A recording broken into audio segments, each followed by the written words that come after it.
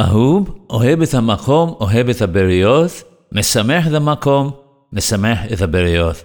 Loved is one who loves God, one who loves the creatures, meaning man, one who makes God happy, one who makes man happy.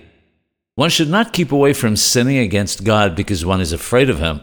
Rather, one should do what is required and keep away from transgression because one loves him and not because of the fear of punishment. In a similar vein, one must be particular to distance oneself from sins between man and his fellow man because one, by one's very nature, loves his fellow man and doesn't want to harm him. If one studies Torah not for its own sake, lishma, but for some ulterior motive, and then expounds on it to the public, he makes the people who hear it happy because they like what they hear. However, it doesn't make God happy.